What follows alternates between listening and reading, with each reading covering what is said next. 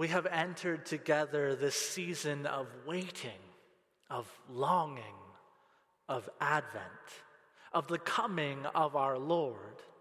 We are not waiting in some deception. We are not now tricking ourselves to forget Christ's incarnation at Christmas so we can receive that news as if for the first time. No, we know that the Son of God took on flesh and lived among us.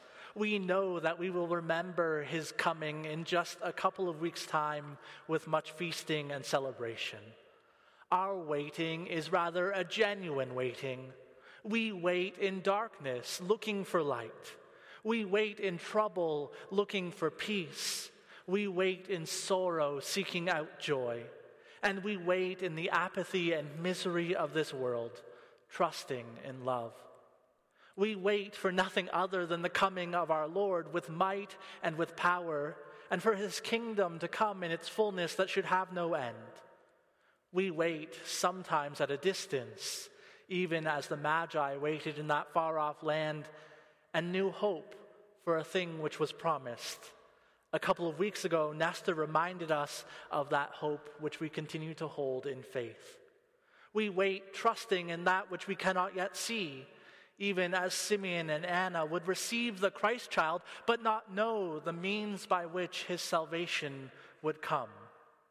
And we are encouraged to have peace in what God knows and we do not, as Natasha reminded us last week. This week we come to the advent of joy, and how much joy there is in this story of Zachariah, Elizabeth, and John. Having only just experienced firsthand the joy of a newborn baby myself, this story and stories like it take on fresh meaning for me in ways that make me wonder if I ever really did, if I ever really could have understood these things at all. Joy takes us all by surprise in the end, for we can scarcely imagine its depth.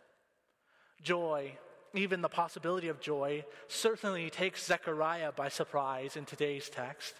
There's a lot of context to help us to understand the compounding layers of joy to be had here. First, we hear that Elizabeth is barren, and both she and Zechariah are old. Children are out of their picture. Then we read that Zechariah is chosen by lot to enter the sanctuary of the Lord and to offer incense. And this might not faze us all particularly much, but this is actually something of a miracle. There were 24 divisions of priests which served in the temple, each of them responsible for about 2 weeks of service every year. It's Zechariah's division's time. This is something special. But among those 24 divisions, you won't believe this, there were 18,000 priests. 18,000 priests who served the temple from the house of Aaron. Zechariah's section is responsible for this week, and as if by chance, Zechariah is chosen to offer incense in the sanctuary. Something that with such a great number of priests was really a once-in-a-lifetime experience for any of them. Additionally, we must realize that most of Israel in this time believed that there weren't prophets anymore, that God didn't speak to his people anymore. An ancient Jewish text from the first century says this, quote, "But now the righteous have been assembled, and the prophets are sleeping." More than prophets sleeping, most people believed that God's Spirit did not move or speak in Israel at all anymore. This is the religious outlook at this time. And then Zechariah enters the sanctuary. That once-in-a-lifetime experience made real for him. No chance, no fate, but the very will of God. For the angel of the Lord comes with good news for Zechariah. Good news, your prayer has been heard. Amazing, the prayer that you prayed every day over many years, the hope that you had every month with bated breath, dashed again and again, the prayer you had almost forgotten you prayed at all because you've not prayed it in a very long time. That prayer has been answered at last. Your wife Elizabeth will bear you a son. Even though you are old, Even though she was said to be barren, you will have joy and gladness. You will name him John. What a very good day Zachariah must have been having. Then bigger news, better news, to me at least. John will be filled with the Holy Spirit from before his birth. That thing you thought didn't happen anymore, it's happening. He will turn many people to the Lord their God. The spirit and the power of Elijah will go before him. Elijah, the greatest prophet, Elijah, but prepares the way for your son, a new prophet of a new age of the Lord's might and power. Wow, what incredibly good news. Surprising news, certainly, but joyful news. And Zechariah has a question, which is fair. You might have a question. His question is not about the sudden return of prophets to Israel. That would be a reasonable question. And his question is not about the kind of work which God has prepared for this son of Elizabeth and Zechariah to do. Rather, he's still caught up on that very first piece of news that the angel came to pronounce, the preliminary information of the angel before it got to the really good stuff. You're going to have a son. How can this be? How will I know that this will happen? Far from joyful in this moment, Zechariah perhaps could best be described as shocked, as incredulous. Zechariah reacts to this news even as his ancestor Sarah reacted as she heard the Lord's promise of a child to Abraham. There's just no way. There's just no way. And it's easy for us to be surprised at Zechariah's reaction to this news. But we, like him, so often live with such a narrow vision of God and God's work in our world. Zechariah's Israel did not really expect another prophet to come to them, did not anticipate God's word and work in their lives. And Zechariah himself had succumbed to the reality that he would never be a father. None of this is very different than how we are at all. We hear good news pronounced to us each week, that the brokenhearted would be bound up, that the prisoner might be released, that rulers may be brought down from their thrones and the hungry filled with good things. We hear this good news, which is the gospel promise of our Lord, every Sunday. Ew. And how surprised would we be if God actually did it? How surprised would we be if God actually did it? How surprised are we when the sick are healed? Because we really only expect death, even though God promises life. How surprised would we be if the homeless of Toronto were genuinely cared for? Or if we were told the rich would not benefit from the next election? We would be flabbergasted. We too would ask, how could these things be true? We do not very much expect God's work in our lives or in our world either. This morning, I'm sorry to say, you do not have an angel before you to tell you these things. Rather, only a minister who longs for them to be true but struggles to see them just as often as you do. Zechariah, however, is in the very presence of the angel Gabriel, who stands in the presence of God, who has been sent to give good news, which is quite the resume for somebody to not believe. And Zechariah is given his sign, which is also a reprimand, because you did not believe my words. A miracle and a lesson. Elizabeth receives this news joyfully with no angelic pronouncement. She is suddenly pregnant in old age and barrenness, and she knows, quote, the Lord has done this for me. She receives what many of us would see as simply a surprising turn of events. She sees it for what it is, a sign of God's favor, and she rejoices. I wonder what good things have happened to you unexpectedly, surprisingly, which you have not rightly seen as the work of God in your life. What shocking news are we more incredulous in receiving? then quickly grateful to God for, who works wonders for us even now. Zachariah is made mute, but words are not needed to express joy at good news. Indeed, often words fail to convey joy at all. When Mary, recently told of Jesus' coming birth, visits her cousin Elizabeth, John jumps for joy in his mother's womb. Filled with the Holy Spirit from birth, he announces the coming of Christ from the womb, expresses joy with no words, points his family to those sure promises of God. John leaps for joy in the presence of his Lord. His joy announces that which no one can yet see, but will surely be. So too, we take up that still same work in Advent. We together sense what others cannot yet see.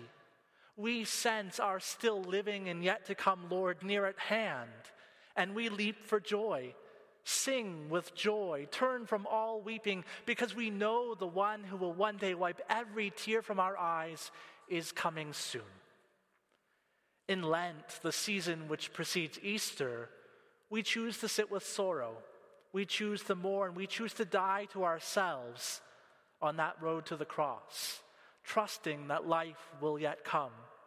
And in this season of Advent, things may feel similar, but they are so different. There is sorrow, there is lament, but more than these things, there is longing. In Advent, the world is dark, but we wait for light. The world despairs, but we hold on to hope. The world is turned over in tumult, and we have peace.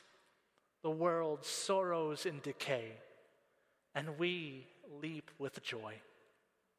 In Advent, what to all the world seems to be a tomb of evil and wickedness, of hopelessness and all is lost, to our well-trained eyes and yearning hearts is known to be the dark waters of the womb, from which the new creation will burst forth.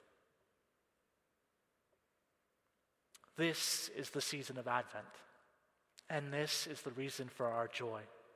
That like Zechariah and all Israel before him, our prayer has also been heard.